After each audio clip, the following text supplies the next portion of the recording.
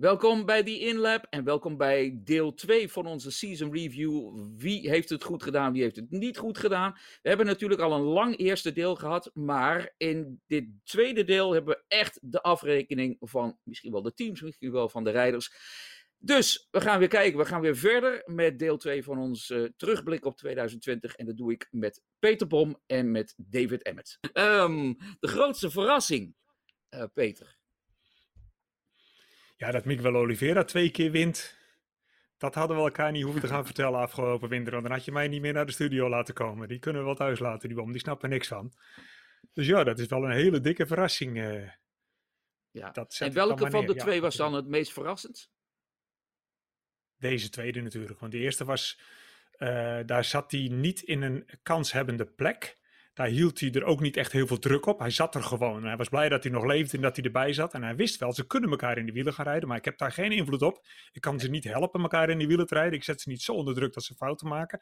Maar als ik alle geluk van de wereld heb, dan doen ze iets heel doms. En dan ben ik te lachen in de derde. En dat gebeurde ook. Kun je niks van afhalen. Maar dat was al een andere winnaars wat hij nu liet zien. En je kunt ze niet verschillender maken. Hè? Hij heeft gewoon uitgecheckt bij de start. Hij had na 4 bochten geloof ik al een halve seconde voorsprong. Na een rondje seconde. Dus ja, hij was gelijk out of sight en was van een heel bijzonder niveau wat hij afgelopen weekend liet zien. Dus 2 hele bijzondere overwinningen, die maken het seizoen extreem compleet voor Miguel en daarvoor is hij voor mij de verrassing van het jaar. Ja, David? Ja, er zijn inderdaad een heleboel. Zijn er weer een heleboel keuzes die je kunt maken. Want inderdaad, Oliveira, Morbidelli, al die mannen. Het feit dat er 9 winnaars zijn geweest dit jaar. Maar voor mij, ik ga toch Alex Marquez zeggen. En dat is meer aan mijn eigen vooroordeel dan iets anders. Want ik had er niet zo'n hoge pet van op. Ik had er niet zoveel van verwacht. En hij was inderdaad, in de wittetesten was hij bijzonder matig. Maar hij is echt enorm gegroeid tijdens het jaar. En heeft zich echt een tweede plek verworven. Ook in de tweede race in Aragon had hij ook nog kans gehad. Hij heeft zich echt enorm... hij heeft laten zien dat hij echt kan rijden. En dat hij niet alleen zijn broer is. Dat het is niet de broer van Mark. Het is Alex Marquez die daar staat. En de manier waarop hij met alles is omgegaan, ook met alle heisa, ook alle druk. Want iedere keer, elke dag kreeg hij de vraag van, heb je nog wat van Mark gehoord? En ik weet een beetje achter de schermen hoe dat gaat. En daar was hij niet zo heel erg gecharmeerd van, kan ik je verzekeren. Dat mensen dat steeds vroegen. Maar ja, goed. Ja, de media is daar en de media mag vragen wat hij wil. Maar hij ging er altijd heel erg positief mee om. Hij ook over zijn eigen prestaties was hij altijd heel eerlijk. Ik vond hem echt heel erg sterk dit jaar. En ik ben heel erg benieuwd wat er gaat gebeuren volgend jaar in het LCR Honda team. Ik denk dat hij echt boven... Ik heb daar wel hele hoge verwachtingen van. Ja, hij heeft, wat dat betreft, inderdaad vanaf, Peter heeft het al een paar keer ook tijdens de uitzending gezegd, vanaf die test in Misano hebben ze, met name hij heeft echt wat gevonden. Maar mijn verrassing is, Brad Binder. Wat jij al zegt, David, zoveel verrassing. Onze rijder. Ja, daarom. Ik denk, als jij hem niet pakt, dan noem ik hem. En natuurlijk, 2 overwinningen voor Oliveira, echt waanzinnig. En inderdaad, die 2 tweede plaatsen voor Marquez. Maar ja, goed, als je als rookie in je derde MotoGP-wedstrijd vanaf de 7e plaats komt en in het begin van de wedstrijd nog een beetje rustig aandoet en vervolgens die wedstrijd met overmacht wint op een machine waar nog nooit een race mee gewonnen is. En als je dan denkt dat je aan het eind van vorig jaar je eerste ritje op die KTM denkt van oei, hier moet nog wel heel wat aan gebeuren. En dan win je je derde wedstrijd. Ja, dat was echt bizar. Dat is een woord dat veel te vaak gebruikt is dit jaar. Maar dat was het wel. Een geweldige overwinning van Brad Binder. Wat dat betreft was het voor mij in ieder geval de verrassing van het jaar. David, jij stak nog je hand op.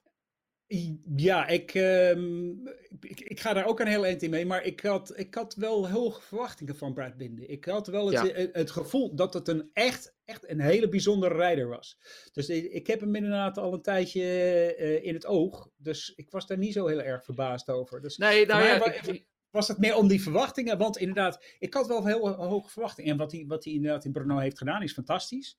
Maar ik had geen verwachting van Alex Marquez. Vandaar dat ik voor Alex Marquez kies. En ik had inderdaad wel gedacht van nou, die Brad Binder, daar moet je maar eens opletten. En dat zagen we ook in de eerste race in Jerez. Toen hij inderdaad van de baan reed. En dan inderdaad enorm gigantisch terugkwam. Dus het is, die jongen... Ja, die jongen die kan wel een stukje sturen. Ja, dat kan hij zeker, ja. Ja, goed. Aan het begin van het jaar hebben we natuurlijk ook elkaar gevraagd van wie wordt de verrassing van het jaar. En jullie noemden allebei Brad Binder volgens mij. En voor mij was het, ik dacht dat Johan Zarco de verrassing van het jaar zou worden. Nou, ze hebben ons allebei meerdere malen, denk ik, verrast. Maar goed, inderdaad, het feit dat je met een KTM nu in ieder geval in de boeken staat als eerste MotoGP-winnaar met een KTM. Als rookie, dat was wat mij betreft heel erg bijzonder. Nou, we hebben zoveel bijzondere dingen meegemaakt dit jaar. Te veel om in 1 podcast te noemen. Wat zeg ik nou? Eens even kijken. En denk ik dat ik heel slim ben om mijn bril niet op te zetten. Maar hier is hij. Ik heb hem toch nodig dus. De grootste teleurstelling. Ja, dat was voor mij dat ik nu toch mijn bril nodig heb, blijkbaar. Grootste teleurstelling van het seizoen. Begin ik bij jou, David. Voor mij is de grootste teleurstelling Aprilia. Want ik had daar hele hoge verwachtingen van in het begin. Ze hebben inderdaad een heel nieuw motorfiets neergezet die echt heel anders is en een stuk beter dan de fiets van vorig jaar. We hadden er inderdaad heel veel hoop van. Ze lieten ook zien snel te kunnen zijn tijdens de testen. Maar het is allemaal een beetje in rook opgegaan. Het heeft natuurlijk niet geholpen dat ze eigenlijk maar 1 coureur hebben gehad. Aleix Espargaro. Ze hebben inderdaad Bradley Smith. En Bradley Smith die kwam mee, maar dat is wat anders. En die kreeg ook heel veel testwerk te doen gedurende het jaar. Dus dan kan je aan zijn resultaten kan je dat eigenlijk niet zo goed zien. En nu is hetzelfde met Lorenzo Savadori. Maar ik had wel verwacht dat ze een grotere stap zouden maken. Het probleem voor Aprilia is het feit dat het is nu zo druk voor in het veld dat dat het heel moeilijk is om als je puur op positie beoordeelt, is het heel moeilijk om te zeggen van of je dat goed hebt gedaan. Want als ik kijk naar de race van zondag, Espargaro die eindigt als 8e. Maar hij zit maar 4 seconden achter de 4e plek. Dus ze zitten echt allemaal, dat zit allemaal zo dicht bij elkaar. De marges zijn zo klein. Dat een hele kleine fout of een hele kleine stap, als je iets net niet maakt, dan kost het je heel veel plaatsen. Dus ze hebben wel de vooruitgang geboekt. Ze hebben wel vooruitgang geboekt, maar ik had wel inderdaad echt veel en veel meer verwacht. Ja, Peter. Ja, voor mij geldt ook bij Aprilia. Maar een of andere reden dacht ik dat al een klein beetje. Kijk, je ziet dat zij wel heel veel raceervaring hebben. Die zetten een brandje nieuw ding neer en gelijk goed bij de test. Het ding stuurt gelijk goed. Loopt ook alleen net niet hard genoeg, maar wel prettig vermogen. En vervolgens hebben ze de hele tijd betrouwbaarheidsproblemen. Alles gaat kapot en de slippenklutjes doen het niet en de blokken ploffen en er komt rook uit. En dat is voor een team met concession points, dus die veel mogen testen, vind ik het dubbel teleurstellend dat Aprilia daar niet in kan lopen. Dat is aan het eind van het jaar eigenlijk alleen maar, je noemt nu een resultaat in Portimao, maar dat is ook het allerbeste van Aprilia van het hele jaar by far. Dus als alle sterren in lijn staan bij Aprilia, dan eindigt hij 4 seconden van de 4e plaats. En afhankelijk hoeveel mensen er een foutje maken, zitten die er nog voor of zitten die er niet voor. Dat is nogmaals voor een team met zo'n rijke historie en met zoveel testgelegenheid is dat onvoldoende. En dan ben ik bang dat Aprilia ook gewoon niet de manpower heeft om in te gaan lopen. Want een goed ding bouwen is 1, maar de pace van ontwikkeling is nummer 2. En dat vraagt heel veel werk tijdens en naast het racen. En ik weet niet of zij groot genoeg zijn, kapitaalkrachtig genoeg zijn om die ontwikkelingssnelheid bij te houden. En of ze misschien niet heel lang nog een beetje half achter de feiten aan blijven lopen met een ding, maar het komt er meestal niet uit. Daar ben ik echt een beetje bang voor bij Aprilia. Dat zou ik wel heel jammer vinden. Ja, ik weet niet David hoe jij daarover denkt, maar ik denk dat het budget er met Piaggio wel degelijk is.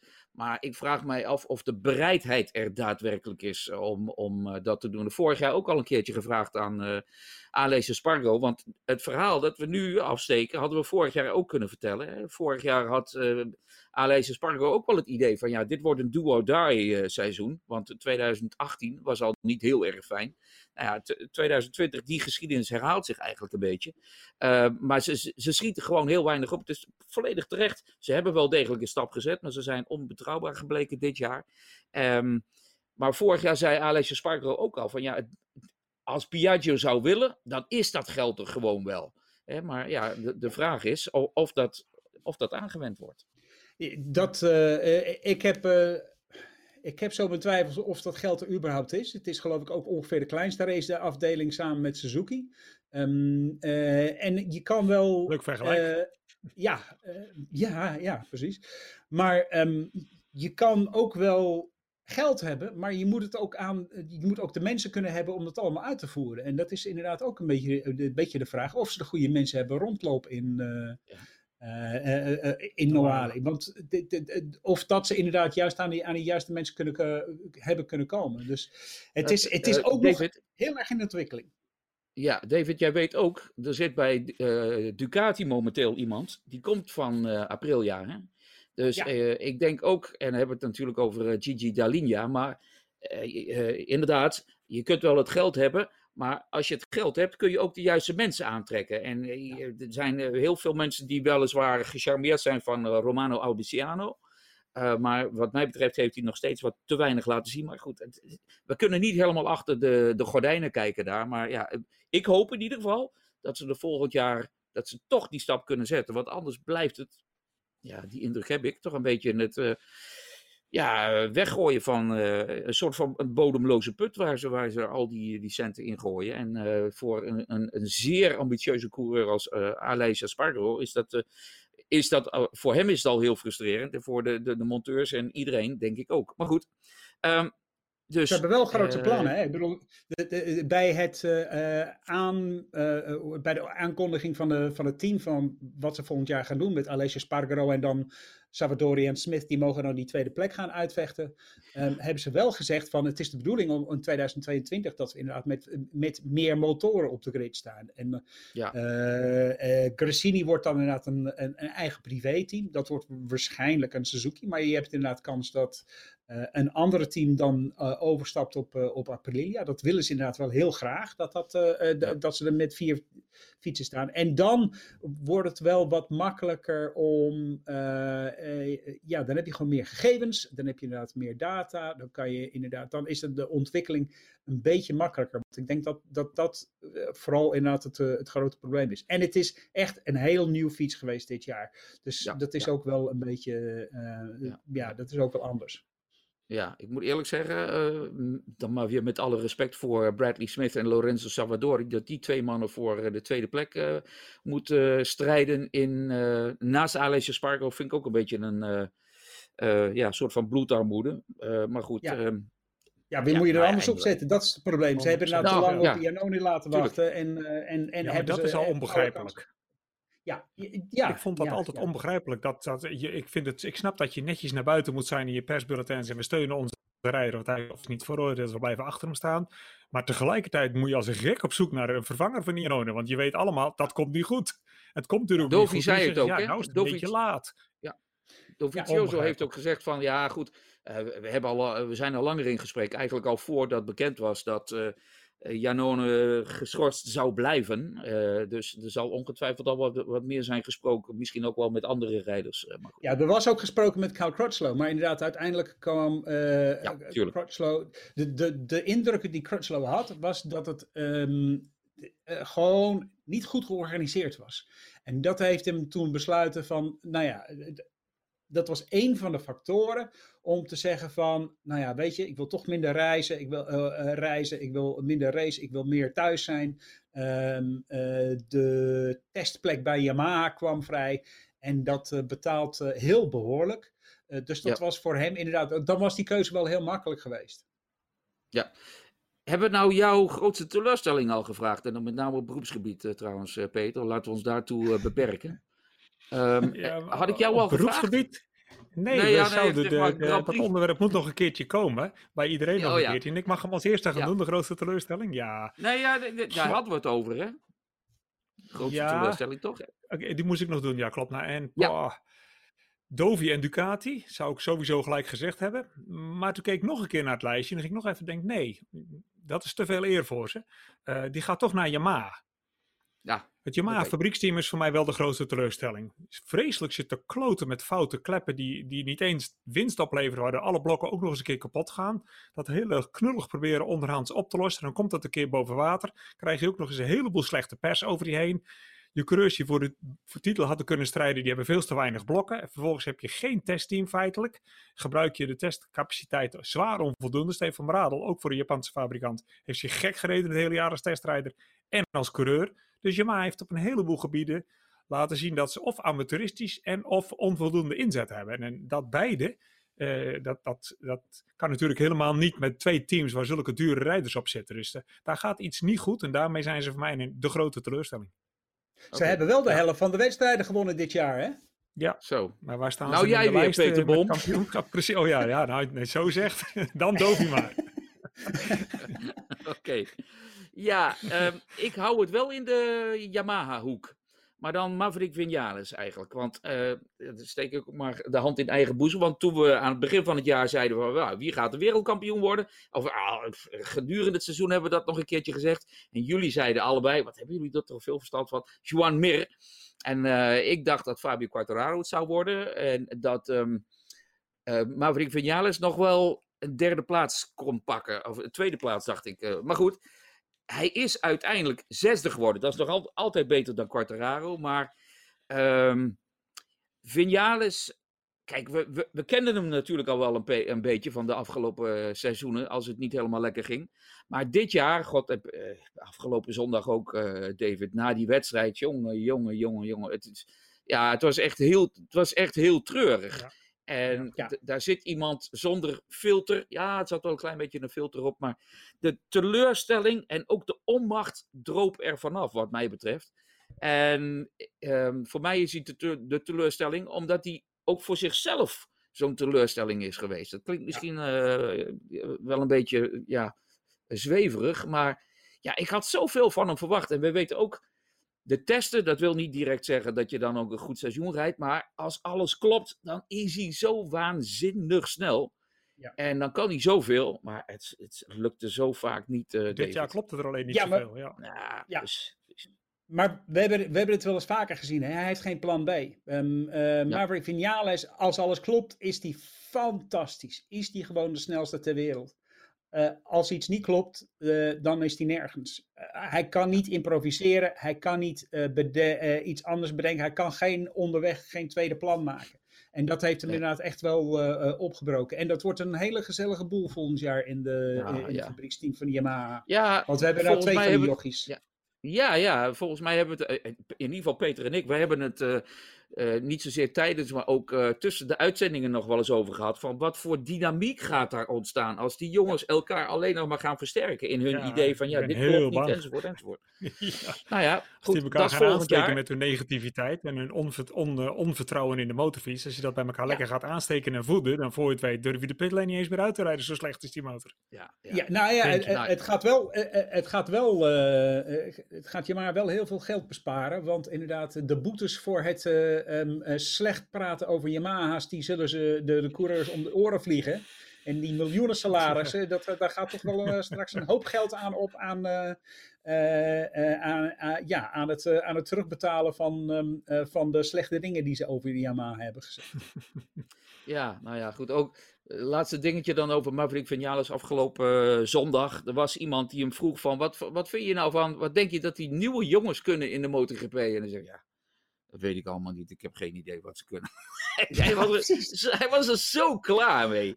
En volgens mij merkte hij die ook toen hij dat zei van ja, dus misschien niet helemaal netjes dat ik het zo zeg. Ja, ik denk dat ze het wel goed gaan doen. Ja, ik denk dat ze toch, zo nog. Ja, goed, dat is ook de sport, denk ik. Het houdt je zo veel meer bezig dan wanneer je, met alle respect, een normale baan hebt in, weet ik wat, een winkel of zoiets. Die mensen hebben het ook niet makkelijk gehad dit jaar, bedenk ik me.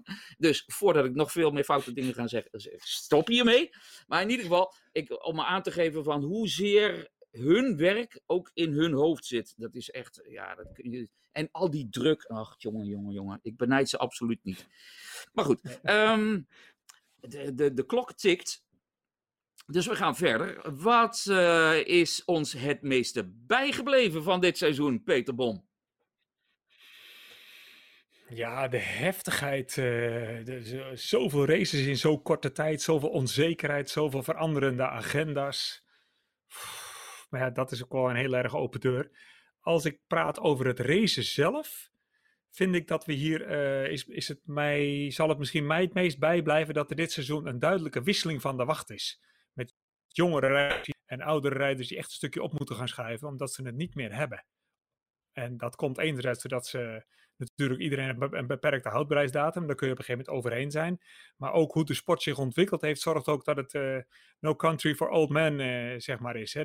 Dat het voor jongere mensen min of meer makkelijker wordt om vroeger eraan te beginnen en er redelijk snel succesvol in te zijn.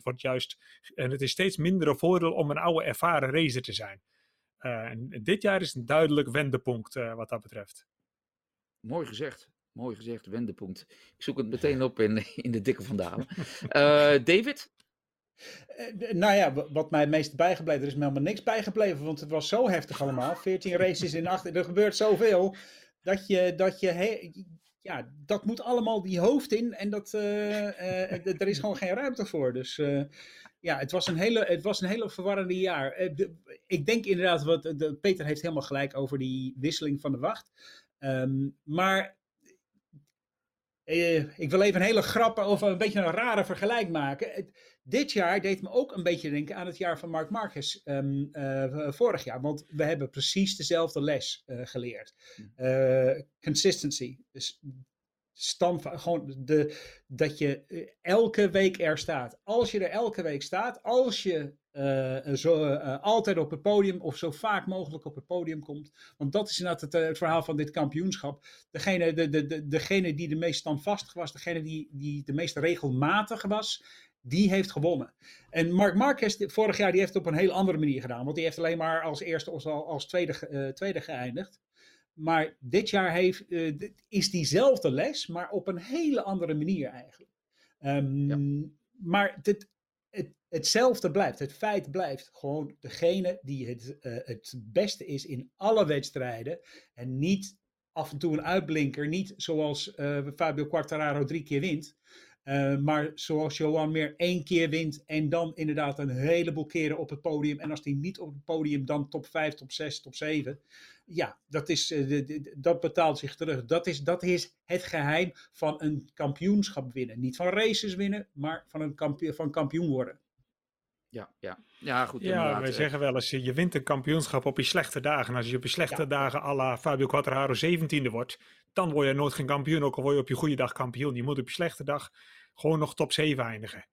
Dan ben je er. Dan komt het wel goed. Ja, ik kan er eigenlijk heel kort over zijn. Wat mij is bijgebleven, afgezien van de geweldige wedstrijden die we hebben gezien, maar de ongelofelijke onvoorspelbaarheid. Dat je denkt dat een jongen die op pole position staat, verwacht je van, die gaat echt meedoen voor de overwinning en valt dan door wat voor reden dan ook zo tegen of zo ver terug in de wedstrijd. Dus ja, de onvoorspelbaarheid van 2020 is mij ontzettend bijgebleven. En ook de enorme verscheidenheid. Want Peter weet, ik hou altijd bij van wie is de snelste geweest in een training. Franke houdt alles 18 bij. Ja, oké. We hebben 18 verschillende rijders gehad die een keer de snelste zijn geweest in een training. En of dat nou een eerste vrije training, een tweede, derde, vierde of een warm-up of een kwalificatie is geweest. Niet een Q1, want die heb ik dan niet meegemaakt. 18 rijders van de 22 of 23 eigenlijk.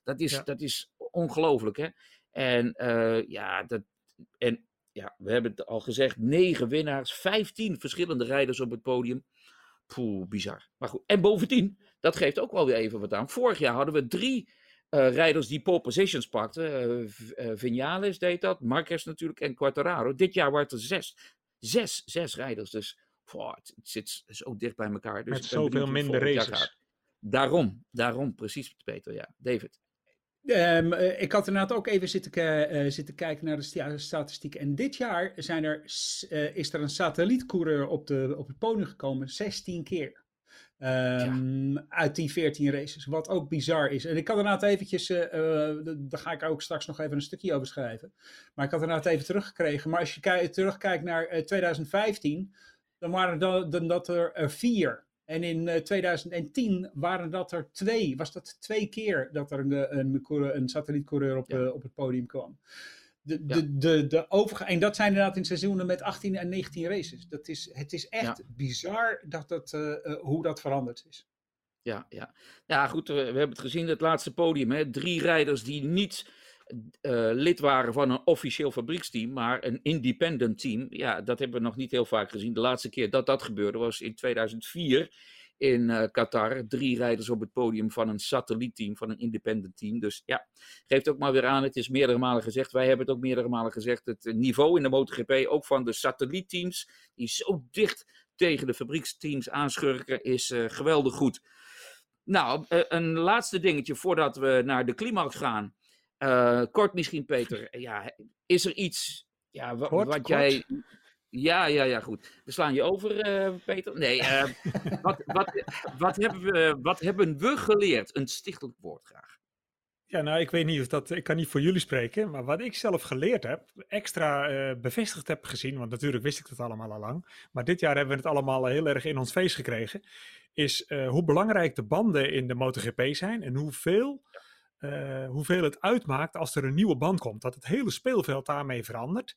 En dat je vervolgens kunt gaan kijken wie dat het snelste snapt en wie daar het langste moeite mee heeft. Hè. We weten allemaal, Michelin heeft dit jaar een nieuwe achterband gebracht. Maar gezien, die hebben het jaar daarvoor meerdere keren mogen testen. Dus dat is niet een band die ze voor het eerst zagen. Maar die was wel heel anders. Die band functioneert anders, geeft op een ander moment een ander soort grip. De invloed daarvan moet je niet onderschatten. Dat heeft naast de COVID dit seizoen ook zo gruwelijk op zijn kop gezet. De onvoorspelbaarheid in de uitslagen hebben heel veel met de band te maken. Want dat is het grootste ding wat veranderd is, naast het feit dat we vanwege COVID allemaal een heel ander schema en sommigen niet kunnen testen hebben. Maar wat zo'n band allemaal kan doen, fantastisch. Dat is wat ik ervan leer. Jij zegt fantastisch, is het fantastisch? Ja, ik vind het wel fantastisch, want als technicus vind ik dat wel interessant om te zien. In de slechte, goede oude tijd, die ook wel eens een beetje heel slecht was, dan had 1 coureur, die had het alleen recht op de allerbeste Michelin-banden. En die werden desnoods nog de avond voor de race ergens gebakken voor hem in de buurt.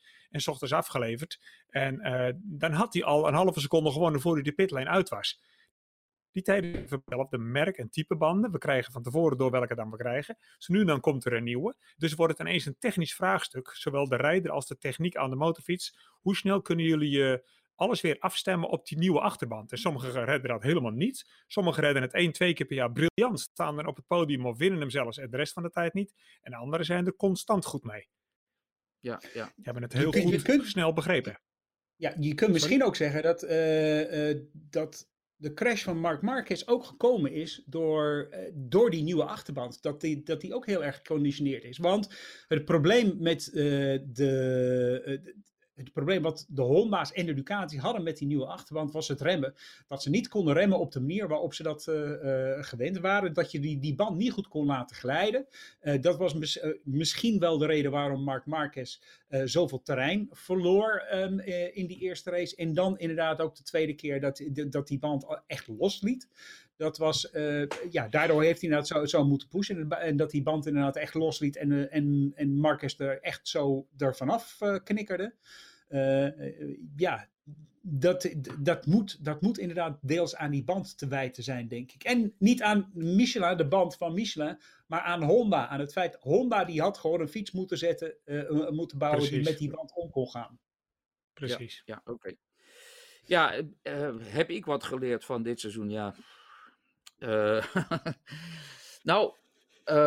Ik heb in ieder geval niet zozeer geleerd, maar we hebben allemaal gezien wat een stress het kan geven als iets een kampioenschap bepaalt waar jij zelf heel weinig grip op hebt. Ja. En Peter noemt de banden, maar inderdaad het virus.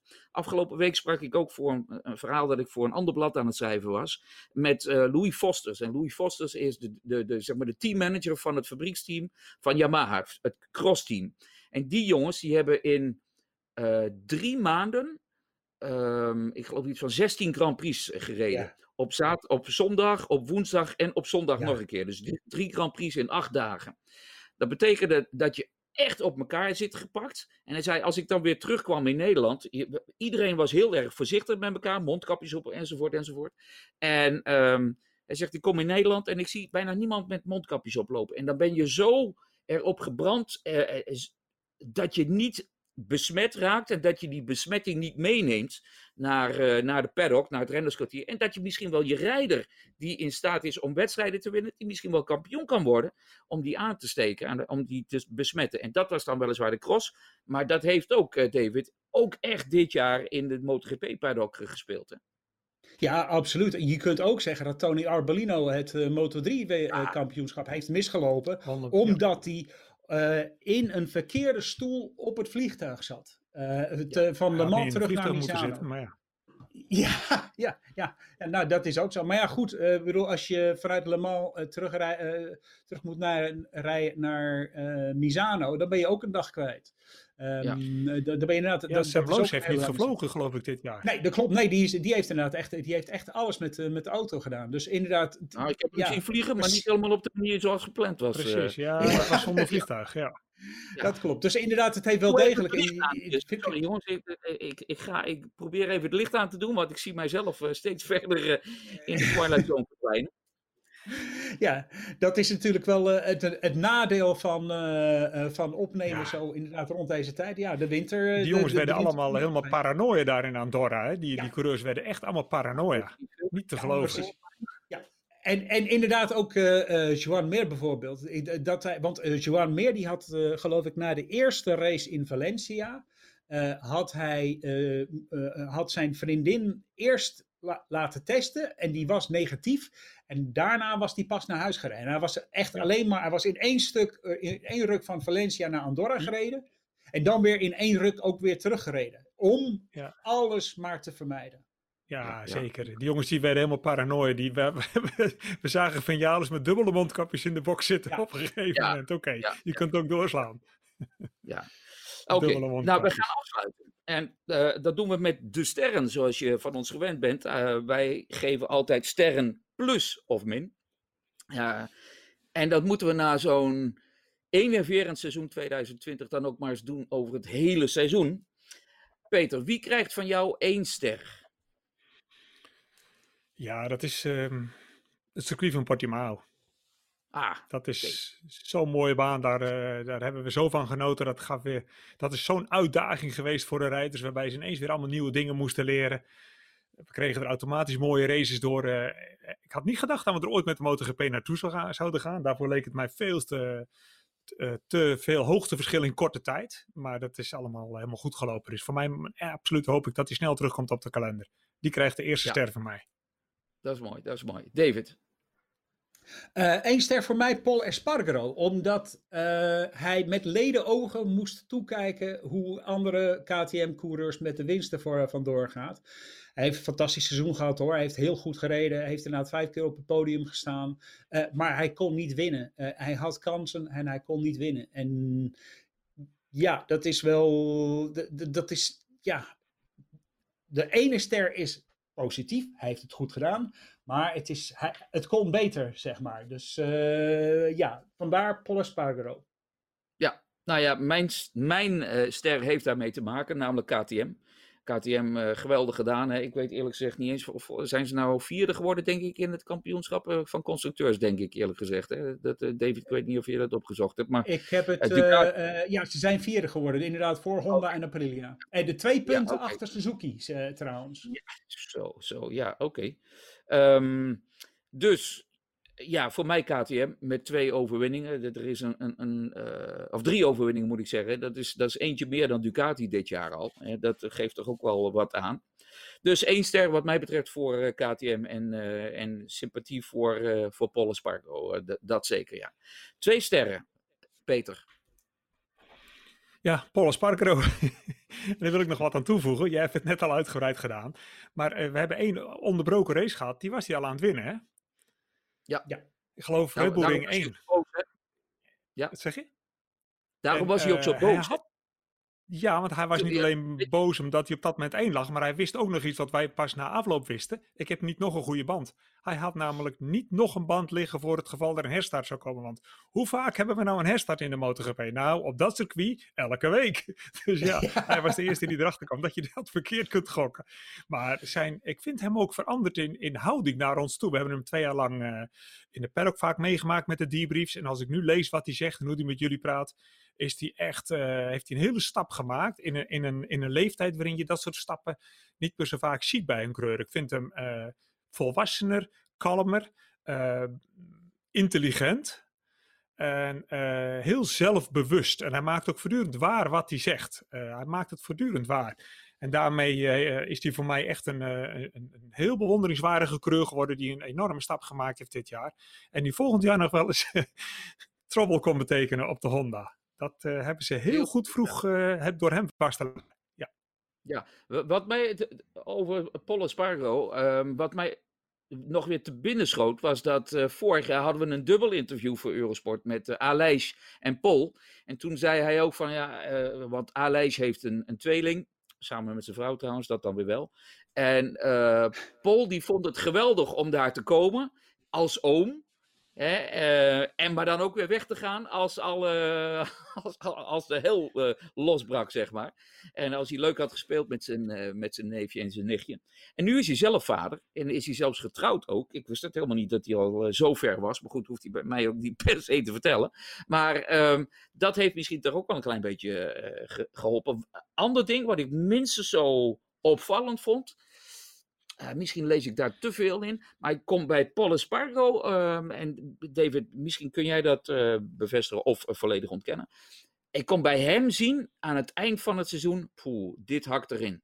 Je zag het met de debriefs. Begon hij in het begin van het seizoen heel erg, zoals we hem kennen, enthousiast. En super happy. En aan het eind was de toon, niet omdat het allemaal slecht ging of zo, verre van. Maar de vermoeidheid was er aardig aan het inhakken, als het ware. Dus, en dan heb je het toch over een van de jongens, een van de meest fitte rijders van het veld. Maar hier moet ook alles kloppen, denk ik dan maar weer. Ja, maar goed, hij is natuurlijk ook... Hij is ook natuurlijk ook een van de meest open rijders over zijn emoties en zo. Dus inderdaad,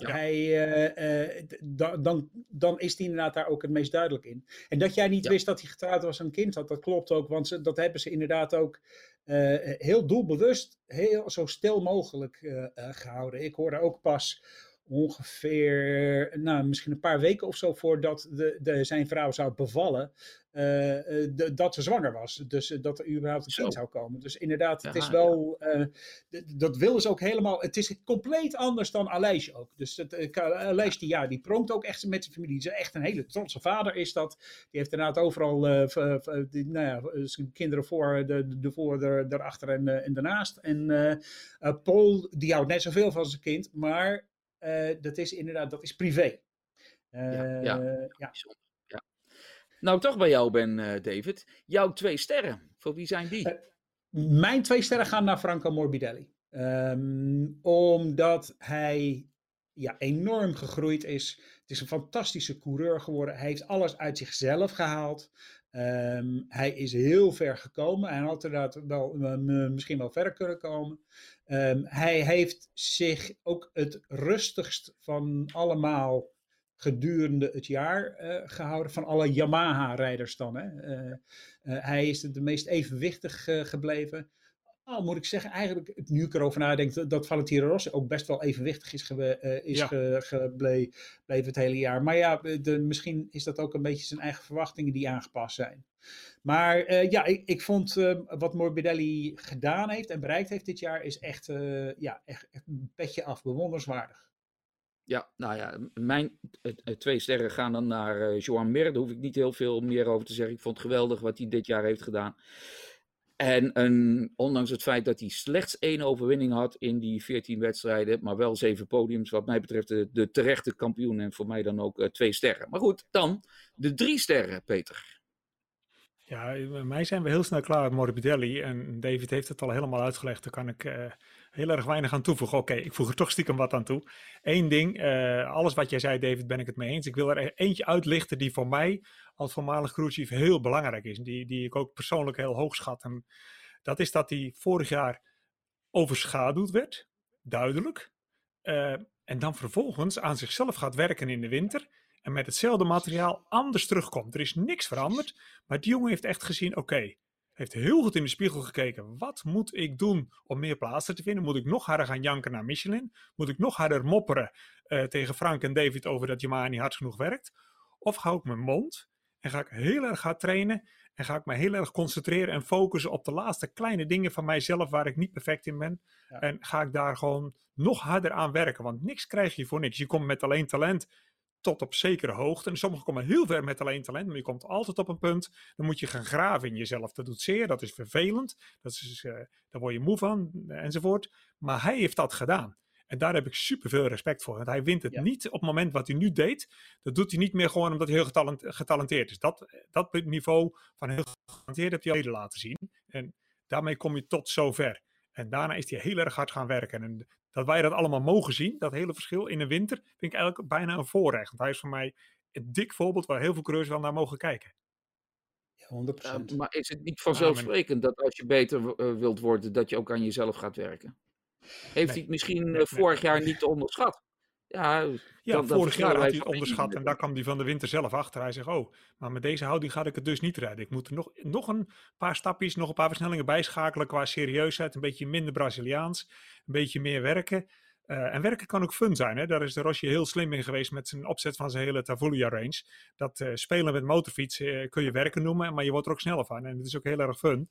Maar natuurlijk zitten ze ook in de gym en leggen ze alle arbeid af. En zijn ze op allerlei manieren aan het overleggen met elkaar. Om die allerlaatste paar procenten steeds maar te vinden. Want het huidige MotoGP-kampioenschap gaat om hele kleine tijdsverschillen. Maar heel klein. Ja, weet je Peter, ik denk ook, en misschien ben je het met me eens, misschien niet. Maar dat aan het eind van vorig jaar ook gezegd is door het management van het team. En ik weet het niet, maar ik kan me het zo voorstellen. Het was niet slecht, Franco, maar je kunt een heel veel beter.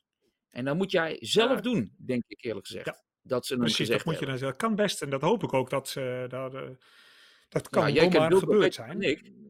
Ja, nou, ik acht Wilco wel in staat om dat te brengen. En hoe vervelend dat zeker is om te horen. Wilco kan dat... Dat is nou, wordt het eindelijk spannend in deze podcast en dan haakt Peter af. Wacht even, Peter. Ik weet niet of jij ons kunt horen. Nee. Kijk.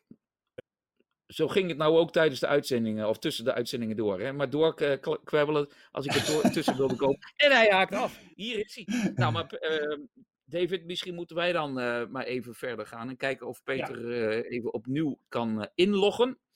En dan gaan wij Morbidelli... dat hebben we dan gedaan, de 2 sterren. Ja. De 3 sterren, wat jou betreft.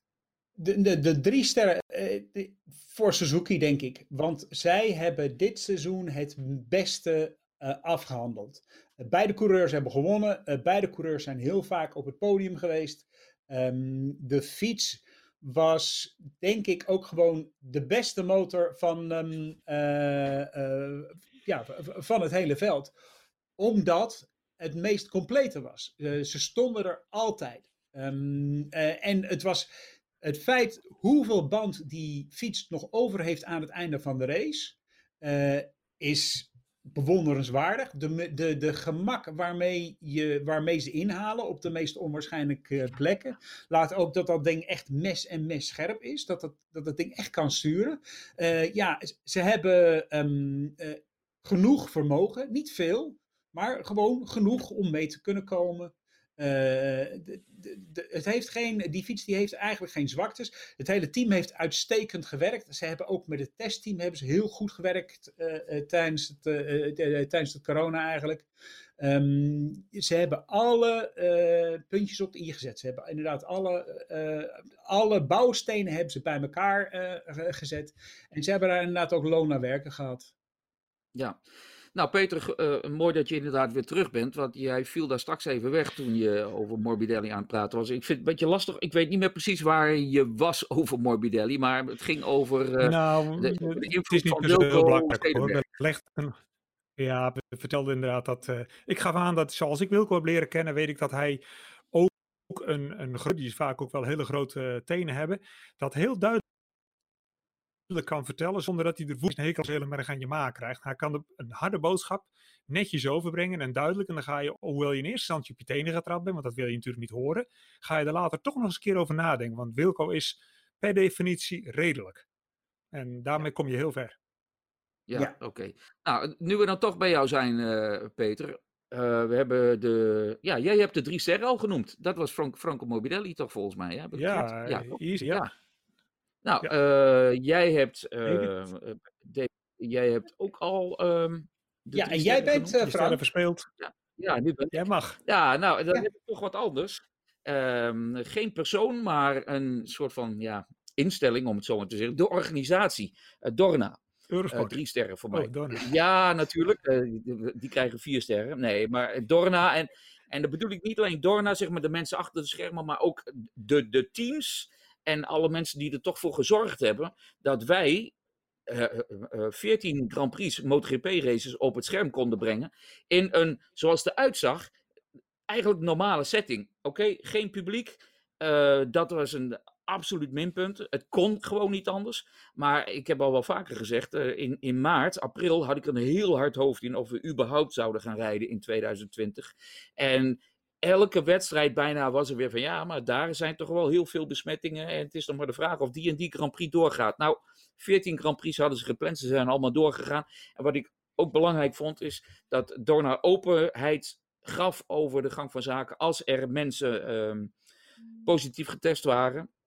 En ik denk eerlijk gezegd dat dat de goede manier was, de openheid naar buiten toe, om dit kampioenschap aanvaardbaar te maken en geslaagd te noemen aan het eind van 2020. Dus aangezien ik volgend jaar ook heel graag weer een permanente pas zou willen hebben, krijgt Dorna 3 sterren van mij. Maar alle gekheid op een stokje. Ik denk dat wij hebben het dan allemaal van helaas veel te grote afstand moeten zien.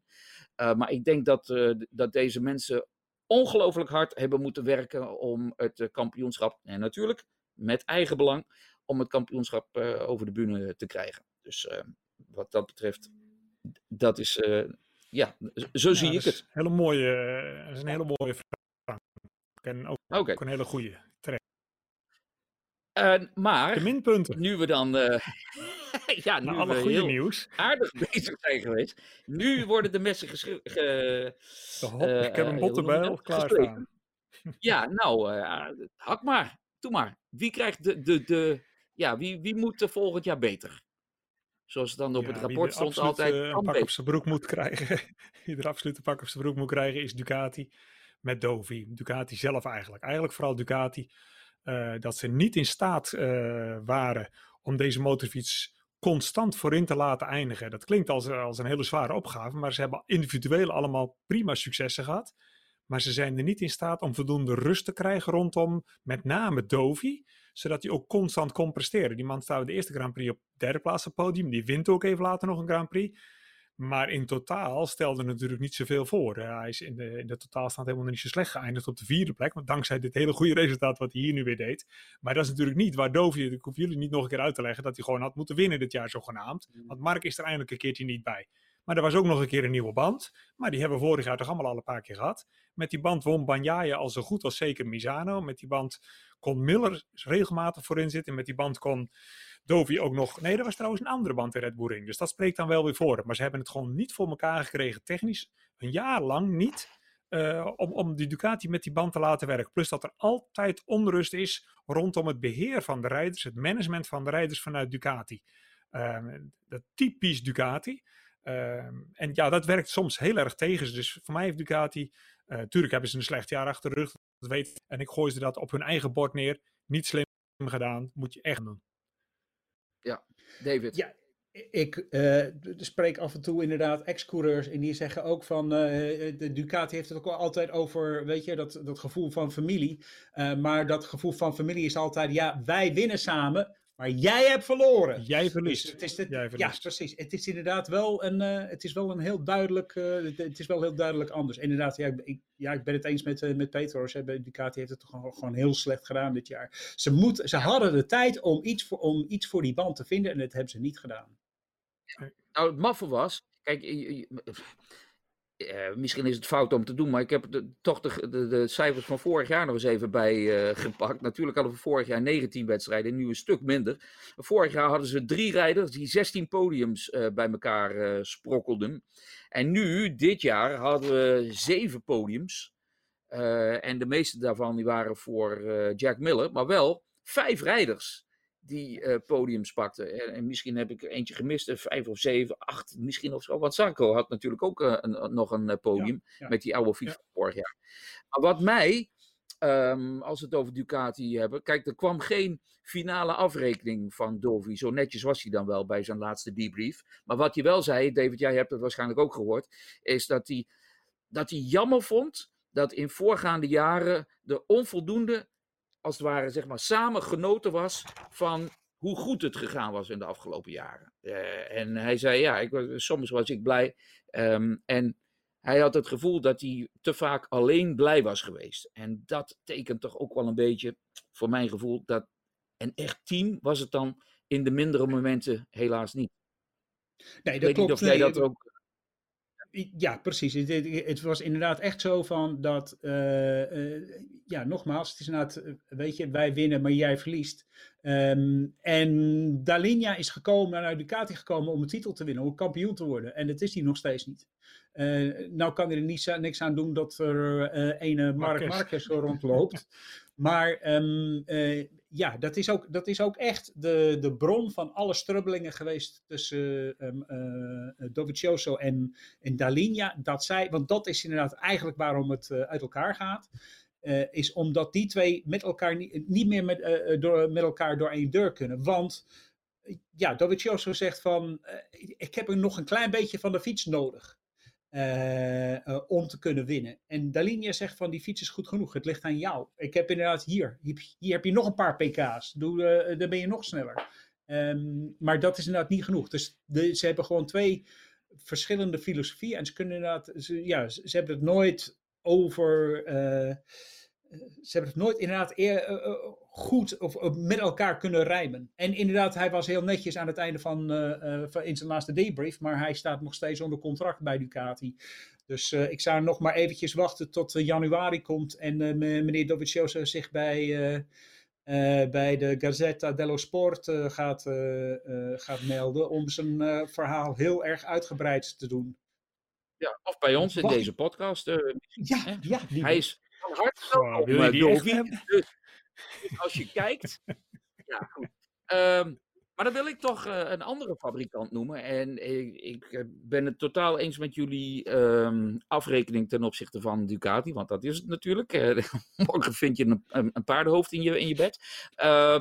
Maar ik wil toch Honda noemen. En dat is misschien ook wel een beetje puur kijken naar de resultaten. Maar goed, Honda is natuurlijk de afgelopen, 19, 18, 17, 16, afgelopen 4 jaren telkens de constructeurskampioen geweest. Vorig jaar 21 podiums, dit jaar 2. Oké, veel minder wedstrijden, maar 2 podiums, niet 1 wedstrijd gewonnen. En nu worden ze wat mij betreft, dit jaar zijn ze wat mij betreft afgerekend voor hun arrogante opstelling. Die machine is goed genoeg, jullie moeten het zelf doen. En dat heeft heel lang geduurd voordat we eindelijk inderdaad een rookie zoals Alex Marquez op het podium zagen. Eindelijk hebben ze als het ware Takaki Nakagami de aandacht moeten geven. En je ziet meteen wat dat oplevert. Nog steeds geen podiums, maar wel veel betere resultaten en een groei bij Nakagami. Maar Honda heeft het dit jaar, ondanks de progressie, gewoon niet goed gedaan. En ik heb ook gedacht van, moet Fabio Quartararo dan misschien een minster krijgen? Want die heeft het, helaas voor hem toch ook de laatste wedstrijden gewoon heel slecht gedaan. Maar ik vind als complete partij, vind ik dat Honda absoluut ondergepresteerd heeft. Maar David, jij... Ja, Honda heeft heel lang geleden een hele duidelijke keuze gemaakt. Ze hebben gekozen, ze hebben begrepen wat een talent ze met Marc Marquez in huis hebben. En ze hebben gewoon alleen maar naar Marc Marquez geluisterd. Ze hebben hem gegeven waar hij om vroeg. Ook vorig jaar, toen Takeo Yokoyama geïnterviewd werd daarover, vertelde hij dat Marc Marquez had aan het einde van 2018 gezegd van, ik heb vermogen nodig. Geef mij meer vermogen en dan kom ik wel die hoek om. Zorg ik wel dat ik die hoek omkom. En dat is precies wat ze gedaan hebben. En Marc Marquez heeft in zijn eentje de wereldtitel, de rijderstitel, de constructeurstitel en de teamtitel gewonnen, bij elkaar verzameld. Dus ja, natuurlijk gok je op Marc Marquez. Als je zoiets hebt, natuurlijk gok je op Marc Marquez. En dan, de gok die je dan neemt, is dat hij gewoon gezond blijft. En nou ja, maar hij werd niet gezond. Nee, hij weet niet gezond. Maar Peter, misschien, jij komt natuurlijk ook uit die wereld. En je kent misschien, jij hebt ook Honda meegemaakt, weliswaar in een andere klasse. Maar zou je misschien niet moeten zeggen van, ja, oké, Mark, jij wilt meer pk's. Dat is het makkelijkste wat er is, tussen aanhalingstekens. Maar jij kunt ook wel winnen met een machine die een paar minder pk's heeft. Jij kunt ook wel winnen met een machine die wat minder goed stuurt. We moeten eigenlijk een fiets hebben die, wat jij over KTM hebt gezegd, 4 verschillende rijstijlen eigenlijk. En alle rijders kunnen daarmee overweg. Moet een fabrikant niet veel meer denken aan, niet dat ubertalent, maar aan die jongens die daar wat onder zitten en die geholpen moeten worden? Nou, Honda kennende, dan heb je het bijna over de Ducati uit Japan. En die willen heel erg graag domineren. Die hoeven niet te winnen, die willen domineren. En die zijn op één ding ook heel erg gevoelig. PK's, topsnelheid. Ja. Zijn eigenlijk, ik heb heel vaak bij Honda de indruk dat het een blokkenbouwer is. En er moet helaas nog een frame omheen en een paar wielen. Maar ze willen gewoon motorblokken bouwen. Dus op het moment dat de Ducati's hun om de oren hoefde de markt echt niet lang te vragen om meer PK's. Dan waren ze al lang mee bezig.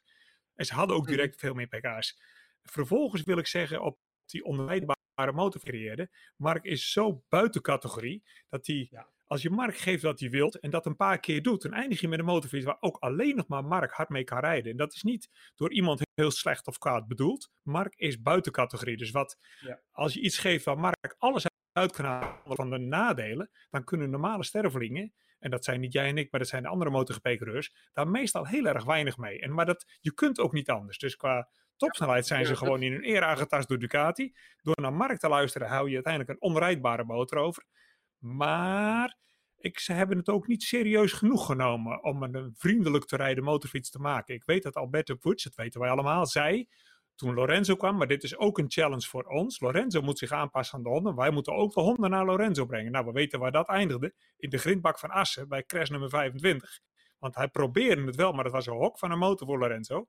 De motor kwam niet naar Lorenzo toe. Lorenzo probeerde het wel tot hij helemaal klaar gecrashed was en moest stoppen met racen. Maar het werkte van geen kant. Honda heeft daar voor mij laten zien dat ze dat eigenlijk helemaal niet zo een normale motorfiets meer moesten bouwen ondertussen. En dit jaar, nadat Mark eruit viel, ging al die aandacht naar Nakagami en naar IJs toe. En dat hebben we na een tijdje, dat zie je niet direct, de vruchten van gezien. Ineens is het een normalere motor geworden. Het is voor mij te toevallig. Stefan Bradl gaat harder, Nakagami gaat veel harder. Alex Marquez is er een paar keer goed bij.